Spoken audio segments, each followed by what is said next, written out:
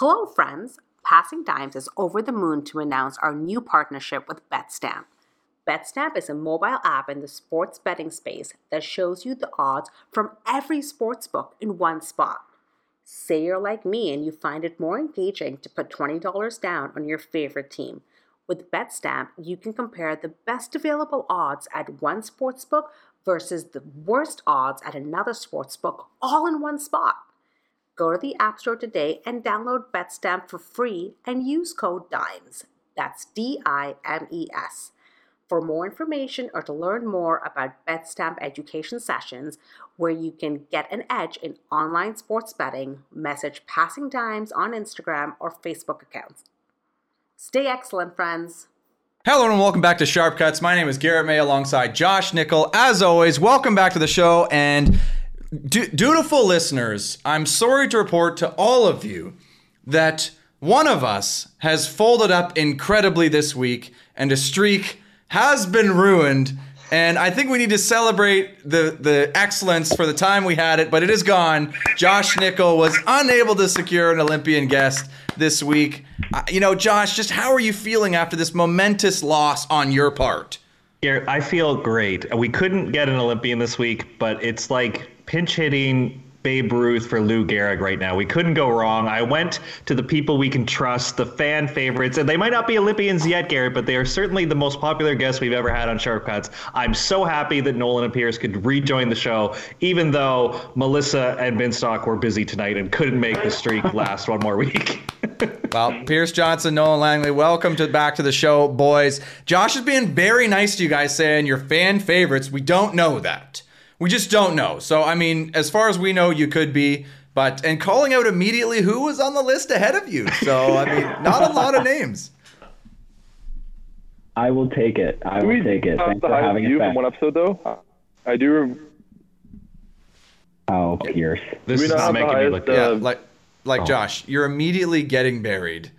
Our guests are immediately tuning out, shutting the episode off. We got popcorn internet happening on both ends for these guys. Probably one of them's going to duck out. It's going to need editing on my part. Welcome to Sharp Cuts, everybody. This is what you get. Why don't you hit that subscribe button? Comment down below. Let us know what you think. But let's jump into it if we can. We don't even know if Pierce and Nolan are with us. But Josh and I are here because we got great internet and we're professionals. This is a professional show. So, Josh, we're going to talk about some results because I don't know when you're going to be listening to this, but some stuff has happened. So just generally some results and how things are going. So it seems like there was a beach tournament that beach is kind of, I don't want to say started up because it's October, but we had a beach tournament. What has started up, though, is kind of the U Sports and college leagues here in Canada. So take us through where are we starting, like what's happening, what should the people be aware of? So, Garrett, sometimes we give the beach volleyball world, the FIB, a hard time, but I think this is a smart philosophy. So Dubai is going to host 2 challengers in a row, which that's got to help lower the cost, right? You build the stadium once,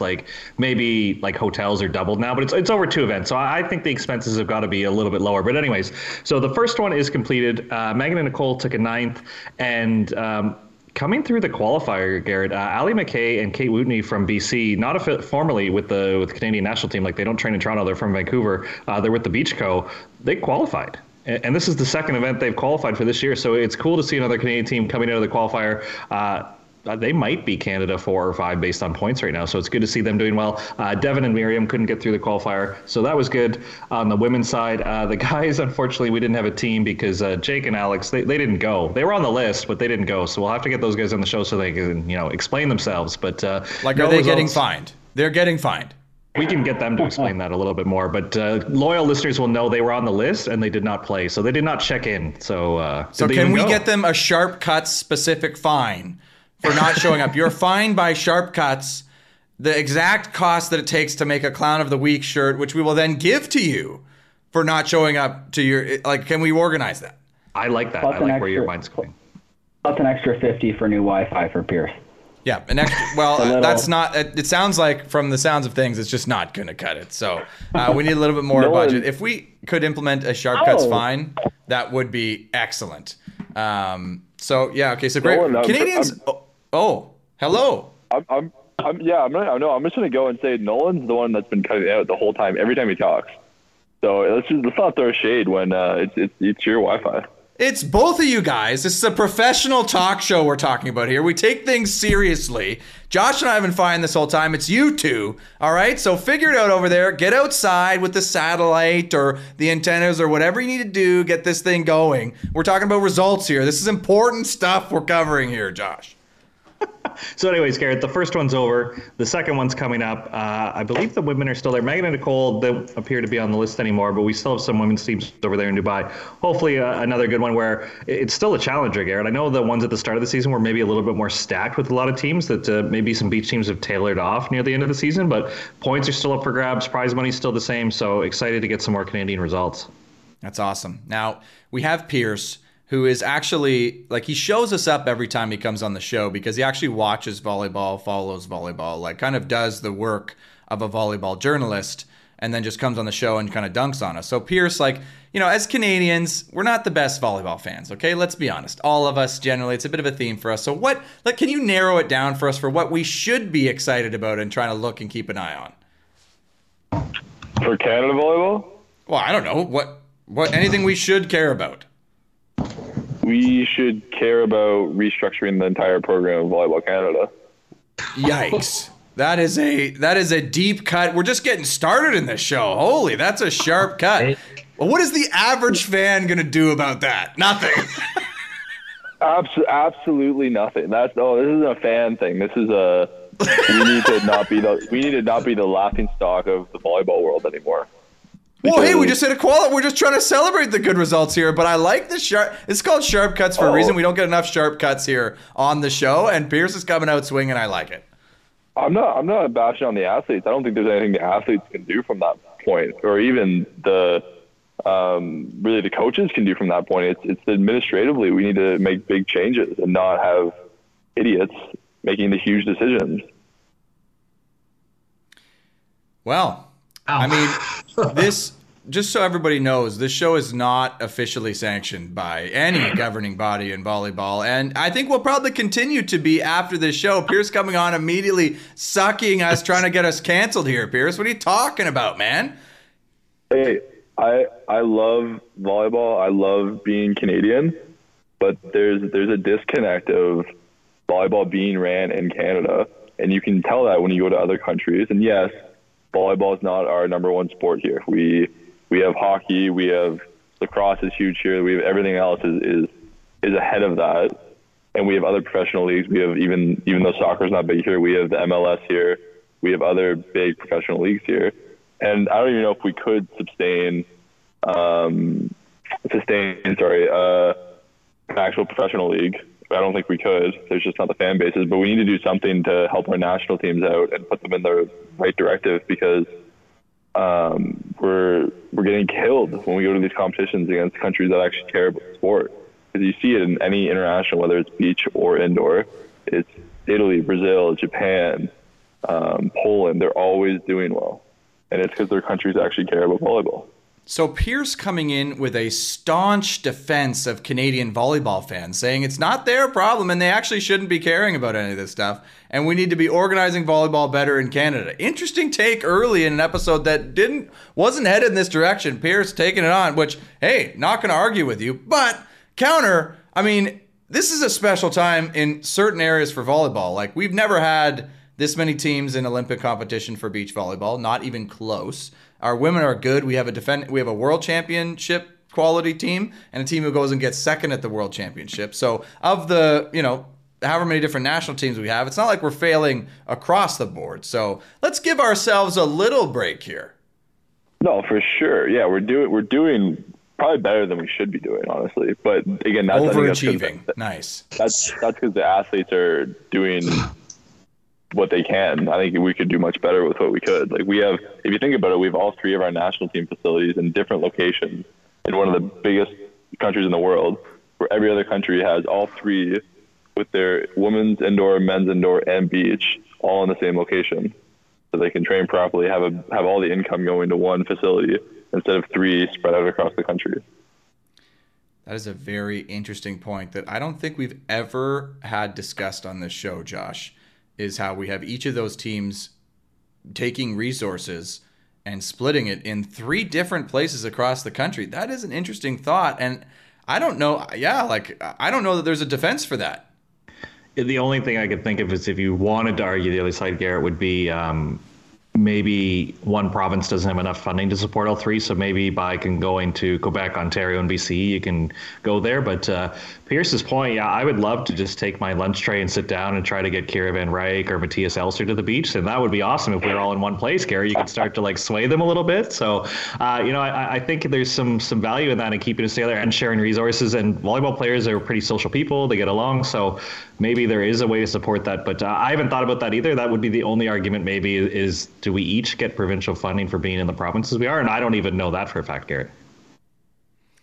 Yeah, I mean, I'm not sure that we're going to solve that discussion as a non-volleyball administrator here, a coach, and two former players, coaches, whatever you guys are doing is like, are we going to solve this? Maybe not. But gosh, man, Pierce, you took a turn. I mean, the Wi-Fi cut out and you came in hot. Is everything okay? Are you doing okay? Like, are you all right? Yeah, no, I mean, hey, I'm living at home, but like other than that, I'm great. Oh, okay. Other than that, so that's the worst thing right now. Living at home. So basically, Volleyball Canada is like the Windsor Lancers of the OUA. We're doing the most with the least, Garrett. I think that's what we're trying to say here. You're going to give the Windsor Lancers and these two guys credit for doing the most with the least. So saying that they actually had the least and overachieved. You hear that? He's chirping you guys. The Lancers, big overachievers. Big. We were punching above our weight class a little bit at times. Yeah, I 100% agree with that statement. Oh, okay then. I mean, good for Windsor Lancers and Volleyball Canada, I guess. Like, I mean, it's a great thing, I guess. Punching above your weight class, let's go. Well, while I have you guys so fired up, gosh, we said we were talking about results. We took it in a different direction. We're taking it again because I want to keep this intensity going. But we've got to administer a little bit of positivity first. So we got to go to everybody's favorite segment.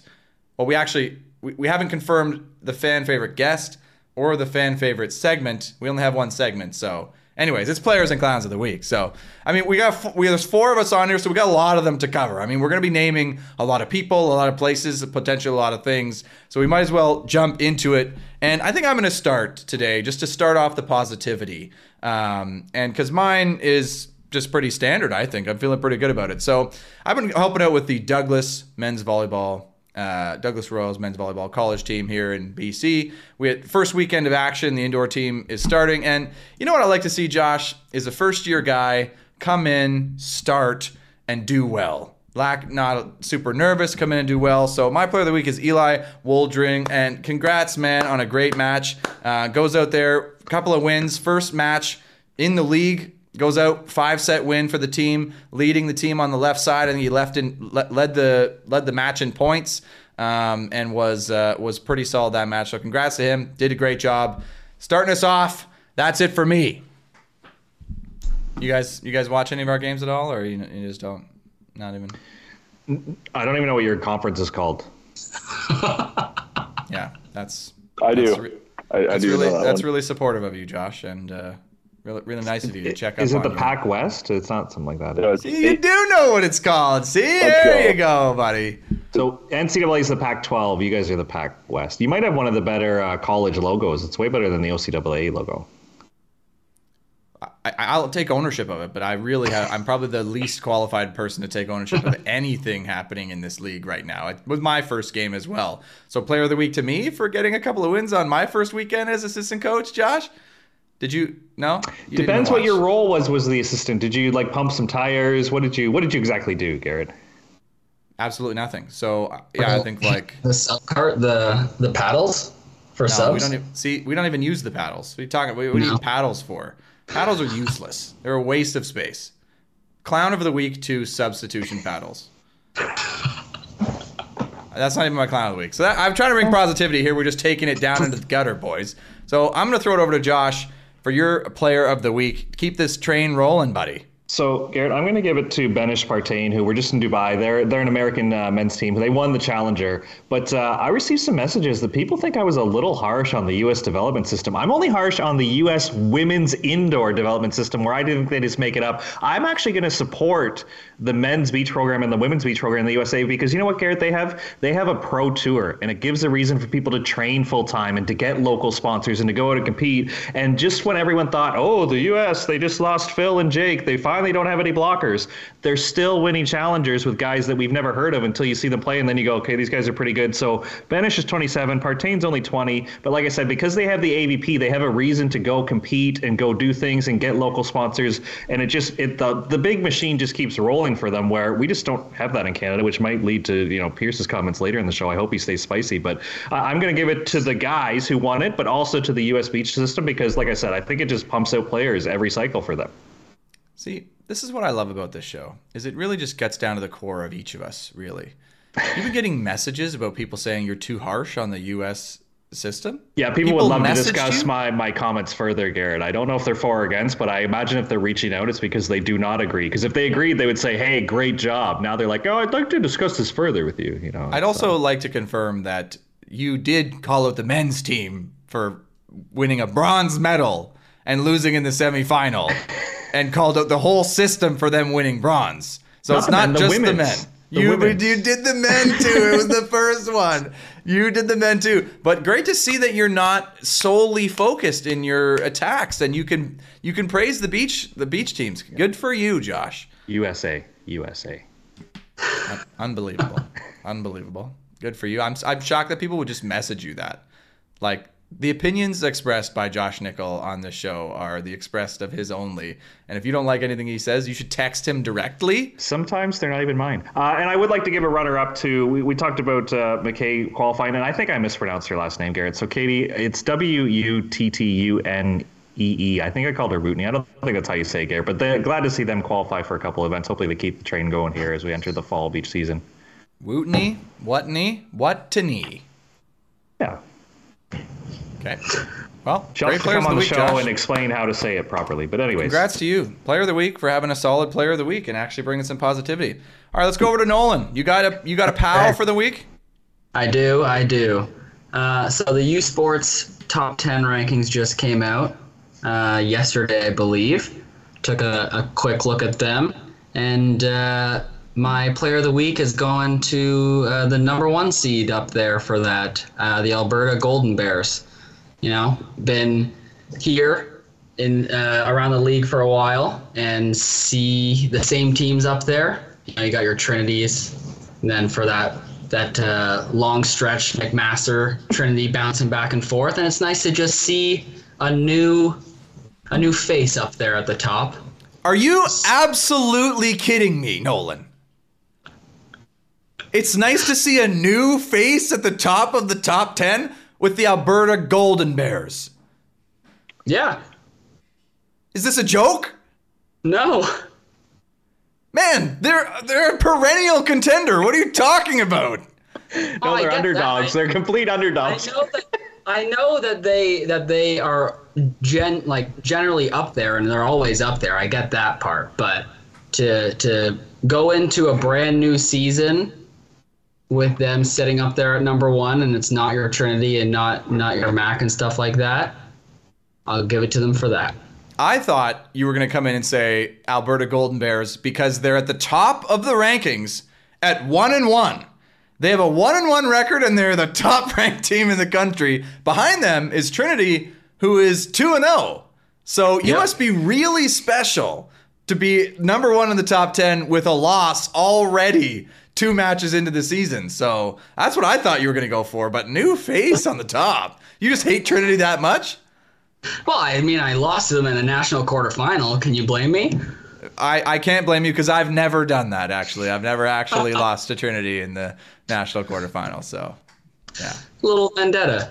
That is what it is. I don't like how Laval is ranked behind Montreal. Montreal is 6 and Laval is in the 9 spot. But if you guys paid attention, Laval beat them. So I don't know what ELO rankings they're using, what coach vote. But again, the rankings are all made up. This is an absolute joke. Like, an absolute joke. How do you have rankings with teams with no record? Like, why do we even do a ranking before the first half is over? Like, what's the point? The preseason rankings? Somebody spends time doing this. Yes. And also, just to go about this, Mac is number 4 on the list, and U of T is number 5 on the list, and U of T just beat Mac in 5 the other day, like a couple days before this ranking came out. Yeah, preseason, it doesn't matter. I get that you got to respect the medalists, but Sherbrooke lost to Montreal, and they're 0-1, ranked 3rd. This is preseason doesn't matter, but that's all that this ranking has to go on. So what matters if not preseason when there's a team 0-0 on the list, Josh? I'll take the 0-0 because it's Mac, and okay, like they should be on the list. We can't exclude Ontario because they haven't started. There's a team 0-1 ranked 3rd, Garrett. Hey, better watch out for them though. They've yet to get a win. They have only losses right now, but they're right where they've got everybody right where they want them, I guess. What an absolute joke. So hold on, this was a player of the week segment? Yeah. Yeah, that's got to be the worst player of the week pick in Sharp Cuts history. I just gotta say that right now, Nolan. You're my best friend, but that's you picked a team, an entire team for a player of the week. You know what? I think that there's about 15 guys that would say otherwise because they're pretty excited that they're my player of the week this week. Wait, are they excited that they're the top, or are they excited that they're the player of the week named by Nolan Langley? Because they're not the same. We'll go with option 2. Well, option 2. I mean, if anyone is actually excited about being named player of the week on Sharp Cuts, I mean, send Josh a message, because apparently that's the only feedback we get on this show is direct text to Josh. So if you're on Alberta, text Josh and tell him you're thankful that Nolan named you in your player of the week. Oh my gosh. Good luck. I mean, and comment down below if that was the worst player of the week pick ever. That would be a big berry though, Nolan, for that to actually pan out. So I apologize, but I'll wear it. It is what it is. We've had players of the week for less. But anyway, well, let's go. Pierce, put your money where your mouth is, and who is your player of the week?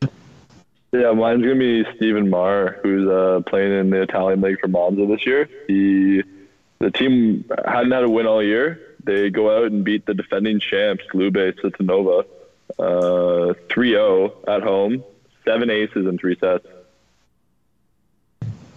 So, new setter. That was the setter's first game there. So he took over. Hard to do in that league. Congrats, Steve, on Player of the Week. Do you think Steve is excited to hear that? I hope so. I'm expecting a text. I've never met him, but I'm expecting a text from him. Okay, Steve, text Pierce and let him know you're thankful. But, I mean, see, Pierce, though, he can back up the chirps, at least on this show, calls out you for a weak player of the week, then comes in with some knowledge, named the teams, an individual player for a great game, named a stat, 7 aces in 3 sets, also brought in the history with that the team hadn't got a win all year and they get the big win against the defending champs. Like, that's a pretty glorious player of the week. I think my only critique, Pierce, is your delivery. Seems so matter of fact with how you express it, but that's a pretty impressive week for Steve, I think. And I'll work on that for next time. I appreciate the constructive feedback, though. And there will be a next time. Believe it, fans. These fan favorites will be back. Well, yeah, I mean, okay. I guess if we call somebody a fan favorite, nobody's going to argue. Like, somebody would have to argue with us because we don't know. So, fan favorites. Okay, so that's our players of the week. I mean, pretty good all around, I would say, with 4 of us. Not so bad. Some fair amount of positivity. Now let's really just burn the bridges. So, Clown of the week.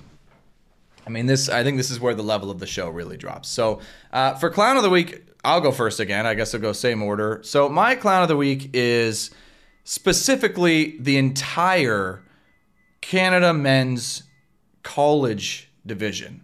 So, the CCAA, the entire division, for being a completely broken and dysfunctional mess of teams, play styles, systems, and it is just an absolute mess, Josh. I've now coached on 2 different teams in 2 different divisions, and it is a mixed bag, to say the least, man. Like, these teams out west here are half decent, but with the weirdest coaching moves, the craziest play styles. Nobody wants to get a serve in. Everybody's ripping spin serves. Then you go out east in Ontario, and it's guys who never even played in high school making your team duking it out. So you got such a disparity across the country. We're trying to make a league of teams, but it just doesn't make any sense, all of this. I could go on all day and nitpick 100 things about this league and about this division, and now I'm in it. I guess, again, we should express that this is my opinion and not those of any of our employers, but gosh, I just had to give a clown of the week. And specifically this week, Josh, it was the serving strategies of all these teams. Everybody is going out there, putting their balls on the table and just ripping like they really actually don't care about the result of the game. They just want to get an ace. And it is just shocking to me to see. And thinking back, well, that's exactly what we did in George Brown as well. Nobody really cares, so let's just go out there, and it's just not fun for anybody when you miss a bunch of serves and play dumb like that. So, clown of the week to the whole league. I'm putting you on notice. Do you guys use the Molten? Yeah. Yeah, I think that makes a lot of college guys brave to spin serve. Yeah. True. That's a hard ball to miss. Like, yeah, it's impossible to miss long. If you miss in the net, they find a way, Pierce. They're finding a way, buddy. That's impressive. That's yeah. Like, so I'll use an example. Like, I'll call out my own team a little bit. I don't know the exact numbers, but the approximate numbers in my head. Among both teams, they do the double headers. That's the other thing too, Josh. Out west, they do the double headers. You play the same team back to back. In Ontario, you might have a Wednesday game, and then on a Saturday, you play a completely different team. Like, it's just such a different style. Anyways. So between two teams, probably in both matches, there was an average, I'd say, of about 40 missed serves on the match. Like about 20 per team or more, which is just a crazy amount of missed serves from both teams in a game that you're trying to win, which just bothers me. Yeah, especially when you get to like the international level where like the side-out percentage is 90% on spin serves under 100 kilometers an hour. Yeah, you're gonna have more error rate, but at the CCA level, you can put a free ball in and it'll probably score. Well, like, you gotta let. Yeah, like it may score. You may get an ace on an easy serve. You may also get it pounded down your throat on an easy serve, but you may also have the guy pound it 10 bricks up the wall on an easy serve. You just don't know.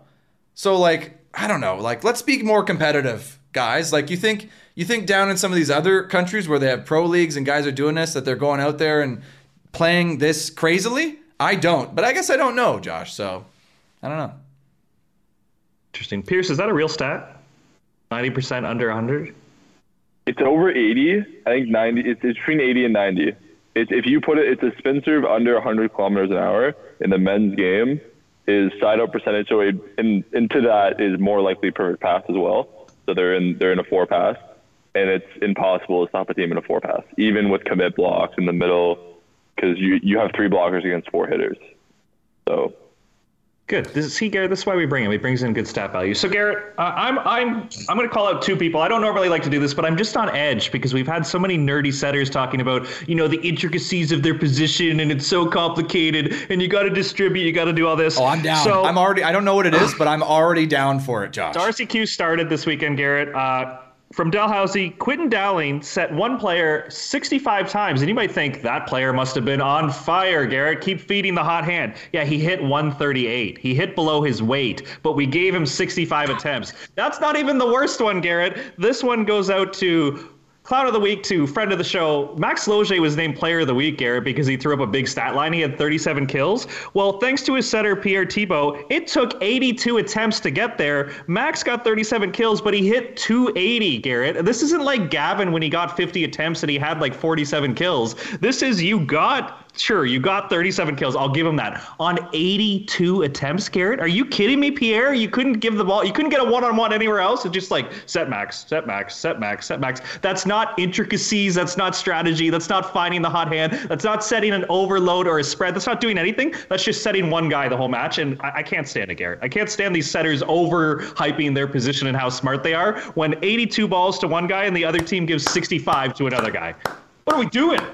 I'm not applauding Thank them. you, I'm Josh. applauding you, Josh. This is maybe your best clown of the week of all time, and I fully support it. I'm here for you. I love it. I need more of this Josh Nickel in my life. I don't want to hear any of these idiots talk about setter distribution and setting up your offense again. Like, are you kidding me? 82 times? How is that possible? It shouldn't be possible. That's every time.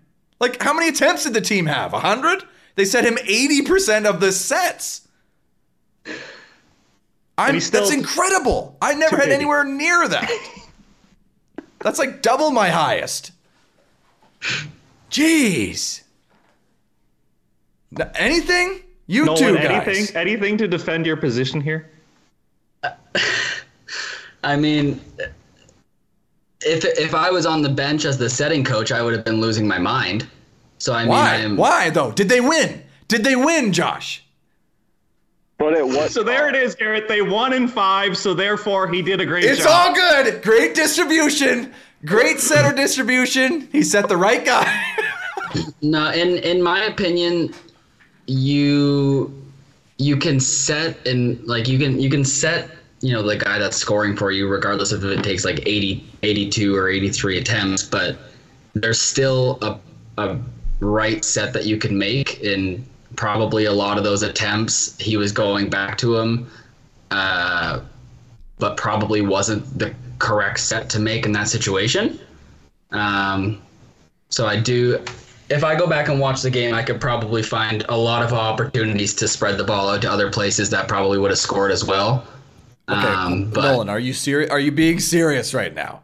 The guy set the guy 82 times, and you're saying, yeah, if I went back, I could probably find a few times where he could have set somebody else. You think? He set him 82 times, Nolan. No. There's a difference. There's a difference between finding a time to set somebody else and finding the proper set to make in that situation. There's a difference between the two. Yeah. There were. If you go back and watch it, there will be times that he set the right side just because, he was in his head the hot hand. But there were better setting decisions to make throughout that game, I can almost guarantee. But, they ended up winning the game, so it is what it is. I mean, man, they won. So, yeah. I mean, what are you going to do? Because, maybe they set the other guys and they hit worse. You just don't know. This is what I'm saying. This was in like a U Sport game. Yes. Yeah. So this is like U Sports, like they have coaching symposiums, Josh. Like they have stuff where people go in and talk about systems and stuff like this. And we're going to see matches like this. You think somebody drew that up on the game plan? No. Like, gosh, he just frustrates me so much, Josh. It was a regular season match, Garrett, and it was a doubleheader weekend, so they played Friday and Saturday. So I don't know how Max got out of bed the next day. Well, he was probably fine. 82 sets. I mean, he's used to it. The next night, he probably got 40 and was like, I'm fresh. Oh, God. That's probably your best clown of the week of all time, Josh. I gotta fully applaud that. You set us up with a guy who got 65 sets. And you're probably like, whoa, that's a lot. I was like, whoa. Then you came in with 82. Unbelievable. 82 on 5 sets. So that's a lot per set. Can we do the math on that? What is that? No, it's not my strong suit. Like, do you want a hitting percentage? It was 259. Yeah, but how many sets did he get? See, this is why we're a volleyball show and not like a mathematics show. 16.9 sets per set. That is unfathomable. The guy got 16 sets a set. Are you like, what? That's more than half each set. By far. That is an impressive amount of sets to have received. Yeah. we can never let a setter tell us anything about technical, tactical, setting, distribution ever again, Josh. Especially if they have a game like that. Could you imagine losing to someone and they set someone that many times and you couldn't stop him? Well, Like they more. stopped him enough. He hit 280 or something. Well, but he had 37 kills. But like, I'm saying, like, screw it, go triple him. If they score something, like, Make them That's a set good someone option. else. Anyone else. Yeah, it's a good option to just triple him no matter where he is. It's I'm a gonna great have to go play. back and Basically, it watch just- that and see if he was running a 30 for separation and if that middle continued to go try and stop the 31 for 5 sets straight. I need to go much back and credit. watch that. You're trying to blame this on a big dumb middle, and I'm telling you it's the setter's problem, okay?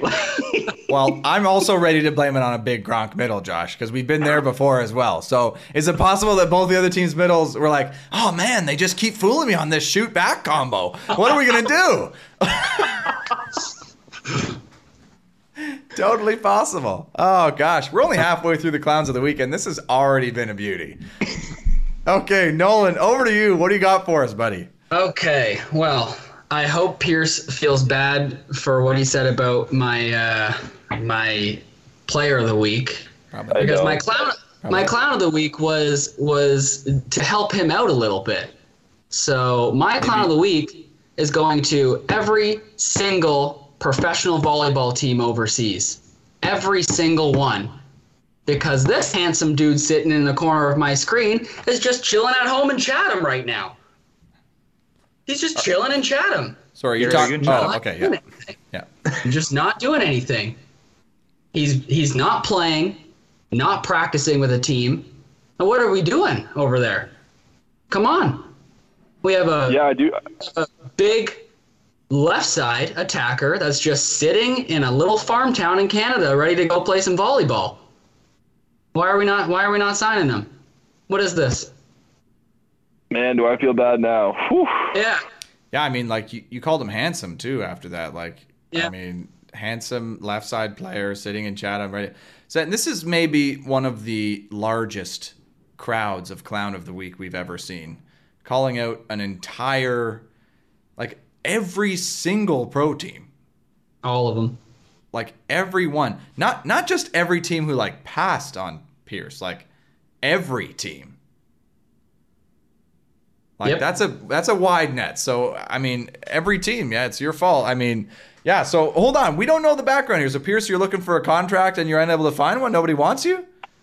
I was in Portugal. I had a team there, and that was a mess. I legally signed a contract that I can't talk too much about that. But I ended up dislocating my shoulder because I was playing through an injury that I didn't want to. So luckily, no muscle damage, no anything like that. So I'm rehabbing, and I'm looking to head back to a team in the next couple of weeks. But yeah, I'm just kind of waiting to hear. Garrett, imagine he gets a contract offer and it's all because of Nolan's Clown of the Week, and that gave him the Sharp Cuts bump to put him back in the pro circuit. I mean, if that What? happened, I think we I want should to. feel really great about our show. Yes, yeah. Because if the entire Alberta team is feeling more hype about Nolan's Player of the Week than their state, and this actually moves the needle on Pierce, then I mean, I think we should just retire. We'll never be any better than that. So I mean, yeah, I hope that works, but I think maybe we should continue looking at other avenues if you have other irons in the fire. I don't think you should rely too heavily on this one. Let's do this. If that happens, and if they tell me it was from the podcast, I'll buy each of you a nice bottle of whatever you like. Wow.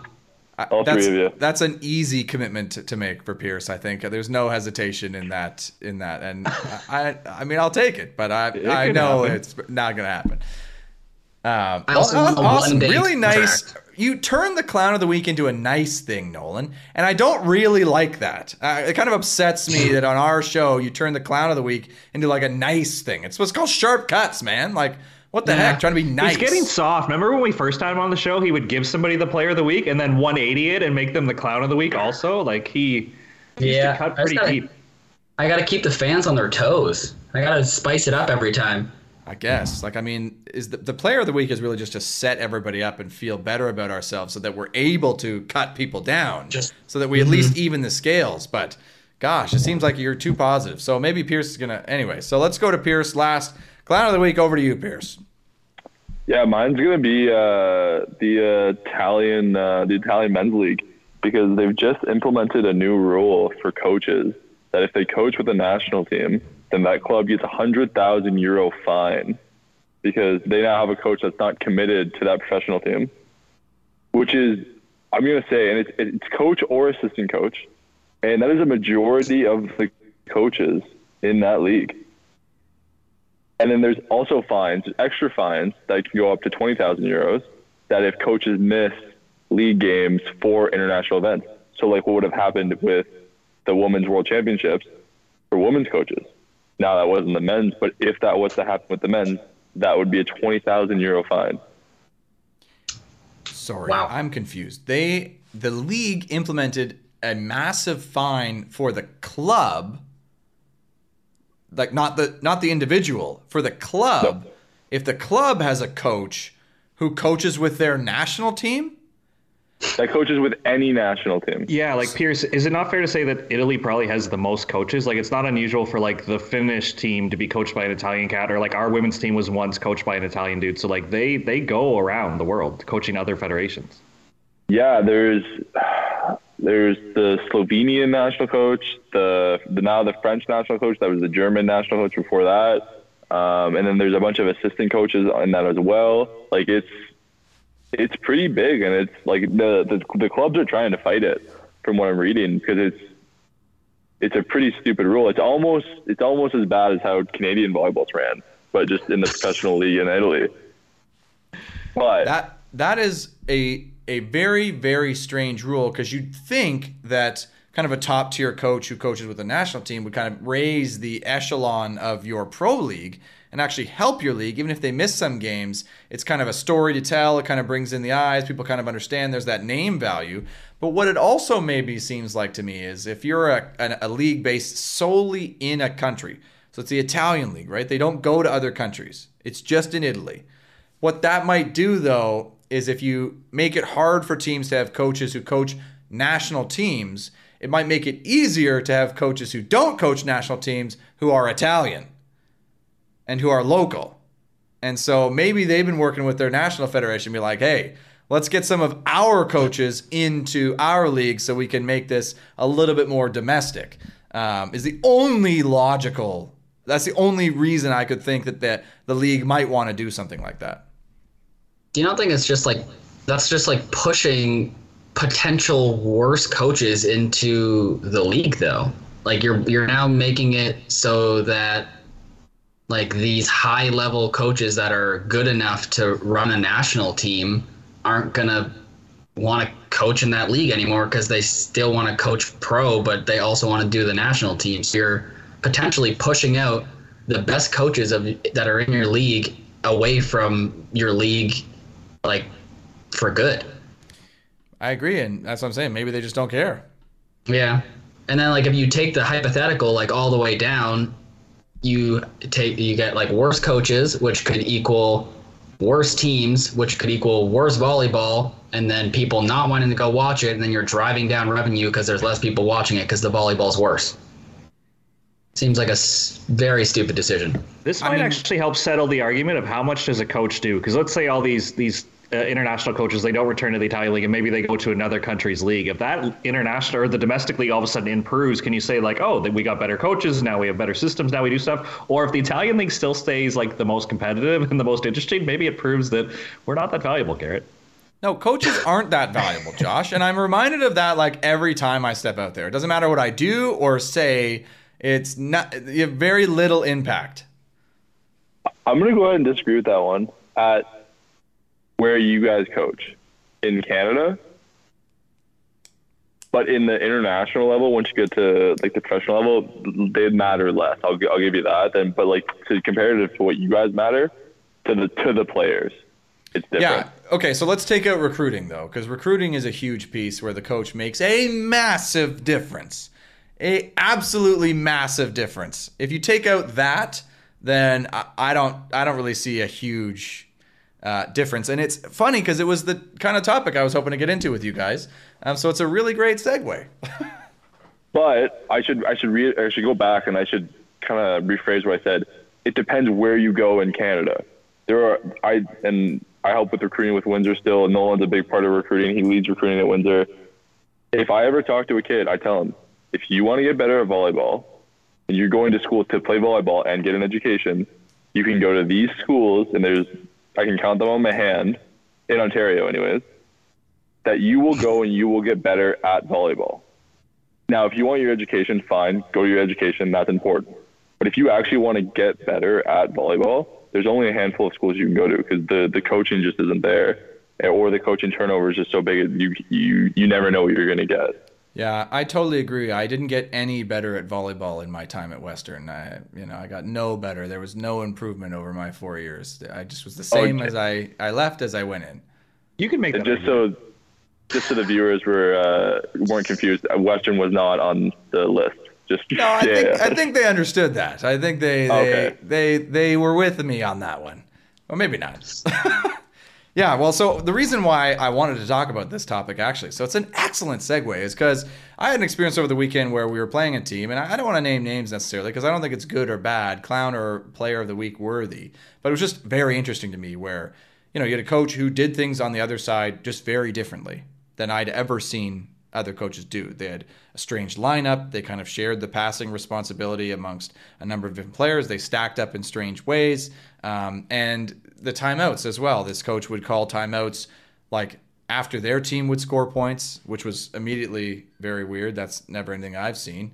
Or like on game point, like we'd call a timeout at 24, like when it's like 24-19 or something, like just for the sake of it.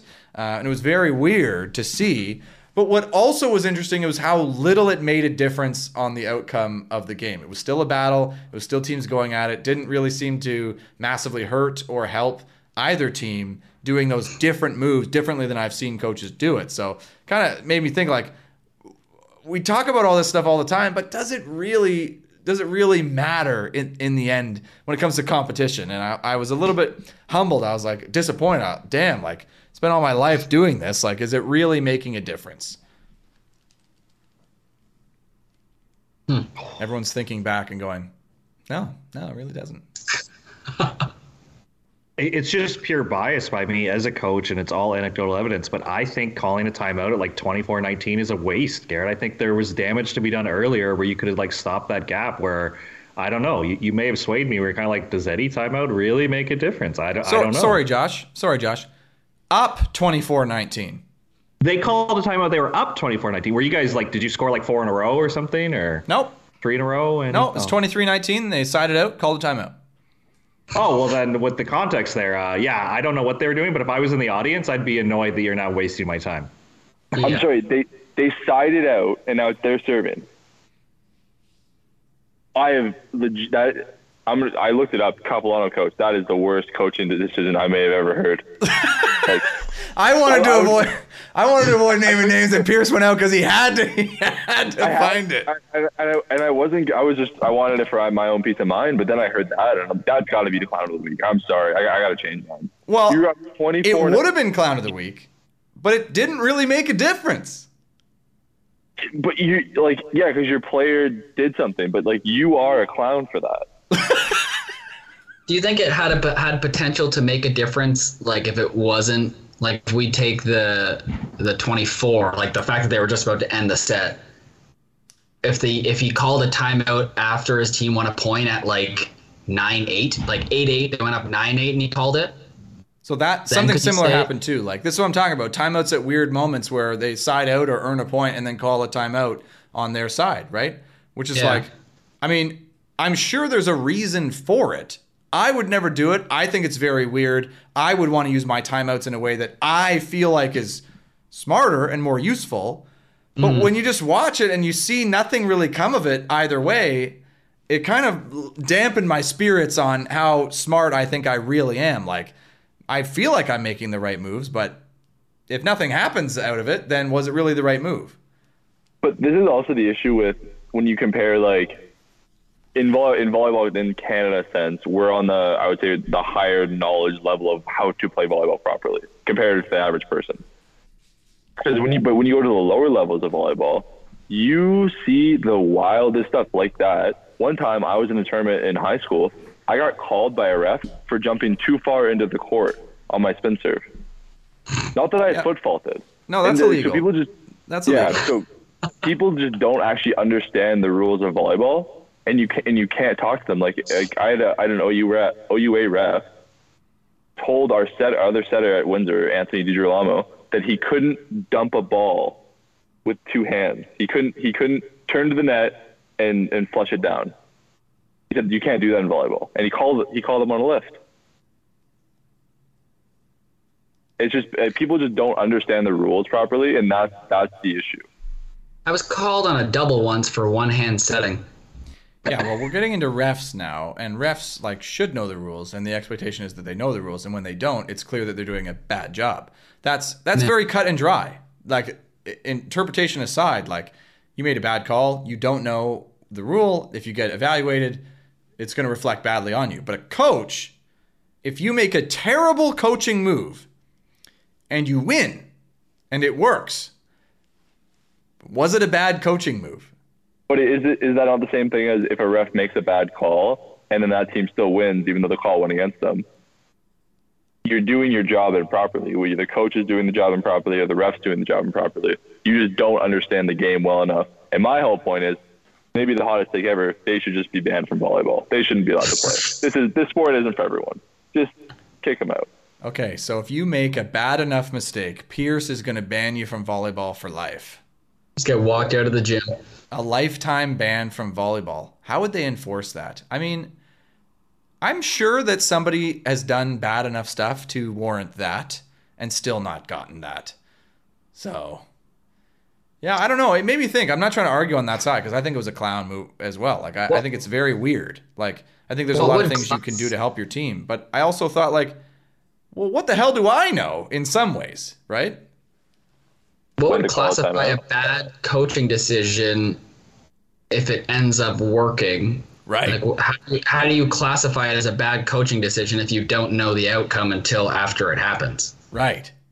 But there's using statistically probable situations where hey, this might have a 50-50 chance of working, and then that's the worst case scenario where you have to pick one and you don't know what one's gonna work.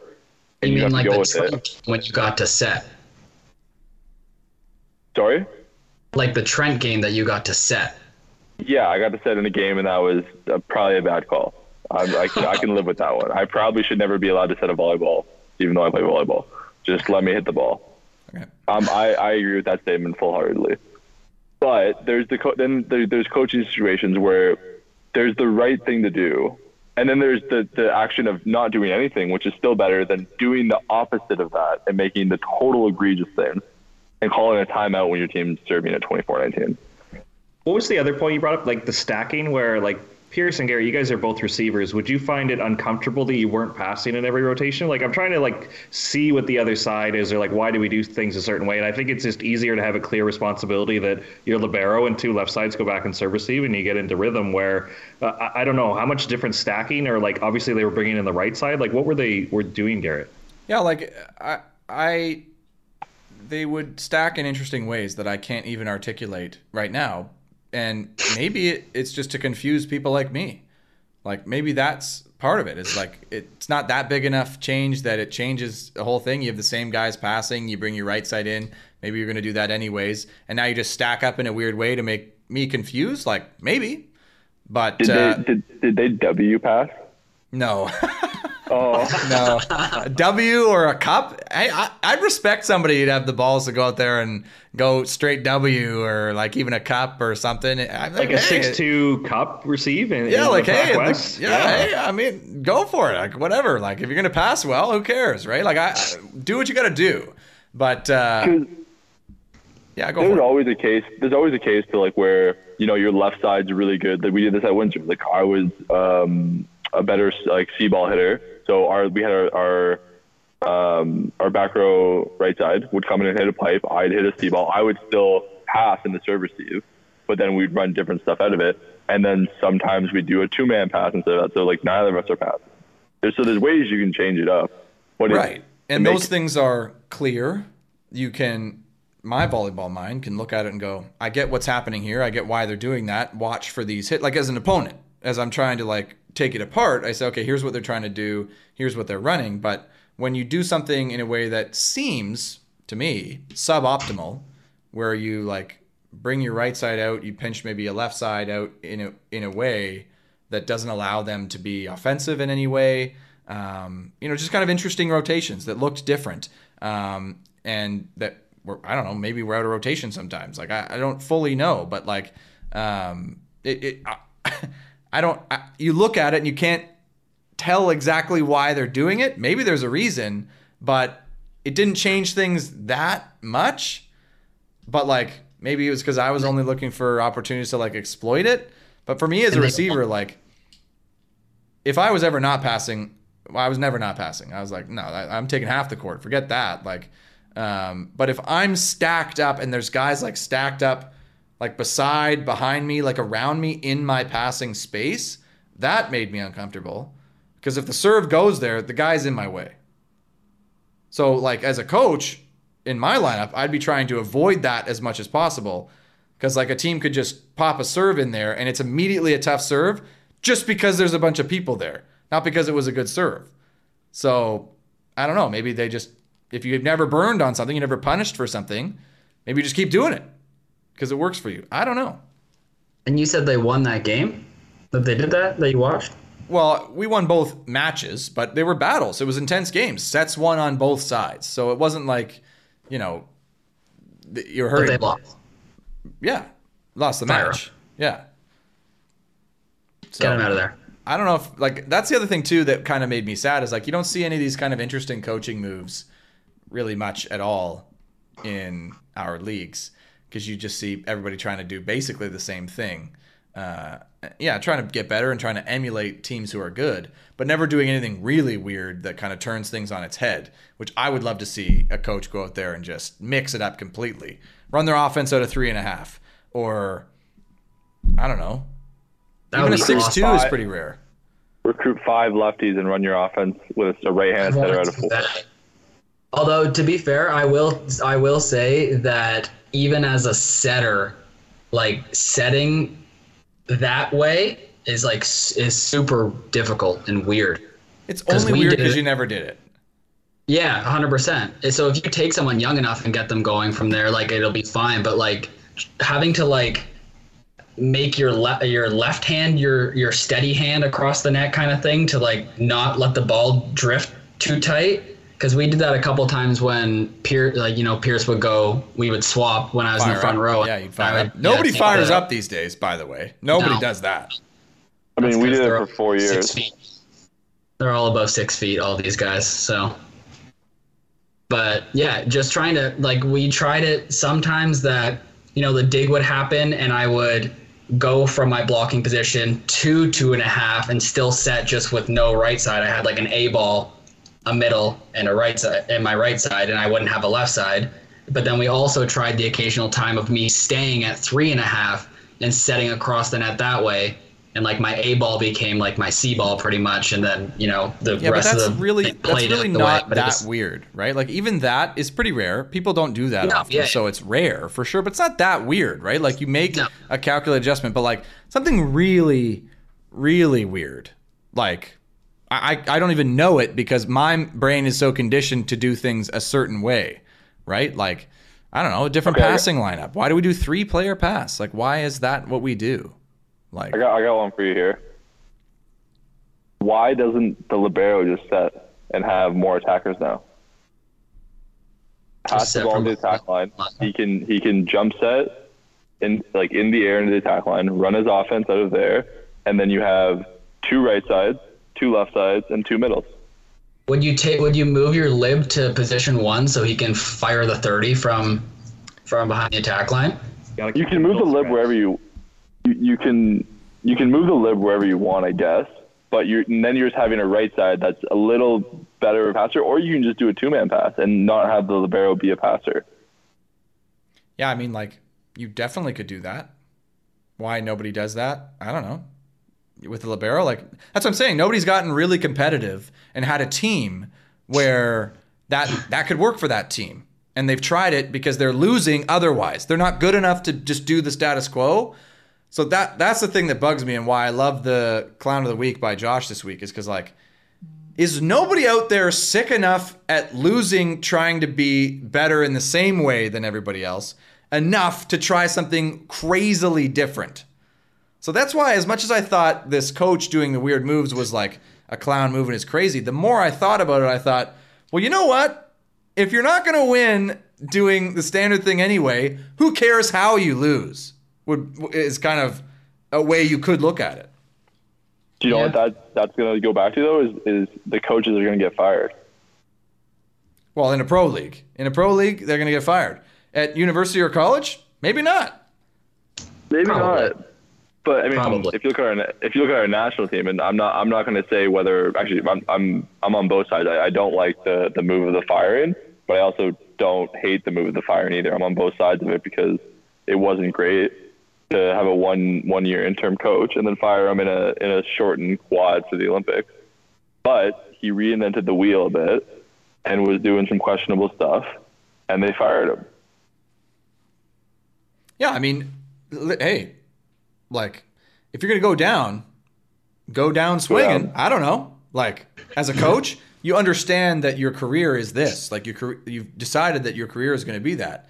So, like, I don't know. Like, if it were me and I go and I have a bad team, I have a limited window. If I don't win in 2 years, say, then they're going to be looking at me. Well, shoot, I got to try what I can, to get it done. And the fact that, like, I bet you'd see more weird stuff like that in other countries, in other cultures where it's a little bit more accepted to do things a little, like we're in Canadian volleyball culture. I feel like it's like you see someone do something a little bit different, and it's kind of like, whoa, what's going on there?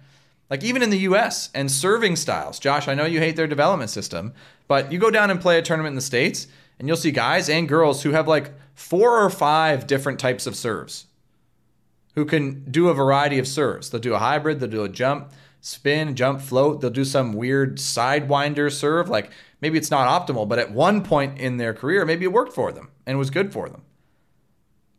I'm gonna disagree with that one too, and go a little more to Josh's style. That ball they use is a joke. The Molden, you can do any. I think it's a great development ball. I think it is good for kids to use. I think the kids should use it at the I think until like the 16U age in OVA and like the younger level, because it teaches you, if you do the right technical aspect with the ball, if you put proper topspin on the ball, you get good rewards from it. And then when they go to the Mikasa, the actual, a real volleyball, how volleyball's played, then you have the proper technique now, and you're not just muscling the ball, which you can do it with the Mikasa at 14U.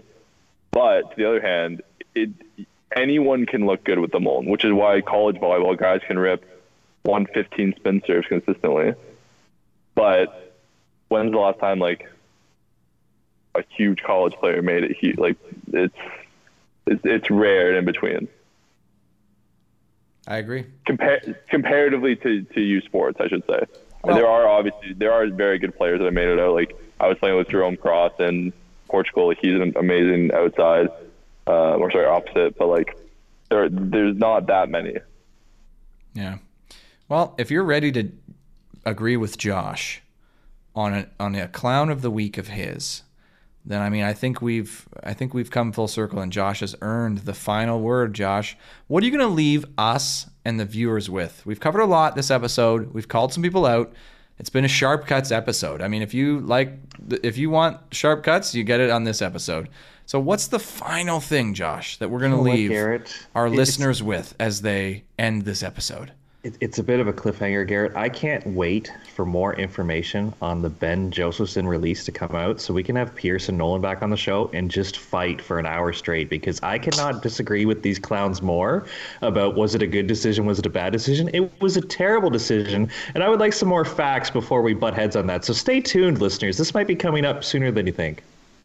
Okay. Whatever. Who knows? I would love to be back on to talk about this, because... Okay. I'm going to maybe...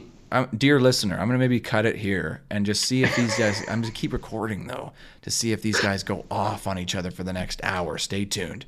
But, unfortunately, everyone's sick of listening to us, so we got to cut it there. So thank you guys so much for joining us. You guys came prepared this time, and I'm impressed. I mean, you guys know the drill. Thanks for coming back, and being third on Josh's list is nothing to be ashamed of. You had the players of the week, the clowns of the week, topics. You guys are ready to go. So A+ quality guests. So thank you guys for joining us. Josh, it's a pleasure as always. And thank you, listener. If you're still listening, thank you so much. Hit us up on YouTube, the podcast, 5-star, subscribe, and hit us up in the comments because we like to hear from you. Josh doesn't post on Instagram anymore, apparently. So send us your comments or just text Josh directly. One of these days, I'm just going to put your number out on these episodes, Josh. You're going to get a million texts. Whoa. Right. 1 million, four from unknown numbers. 1 million texts from all the listeners. But thank you guys so much for listening, and we hope to see you next time.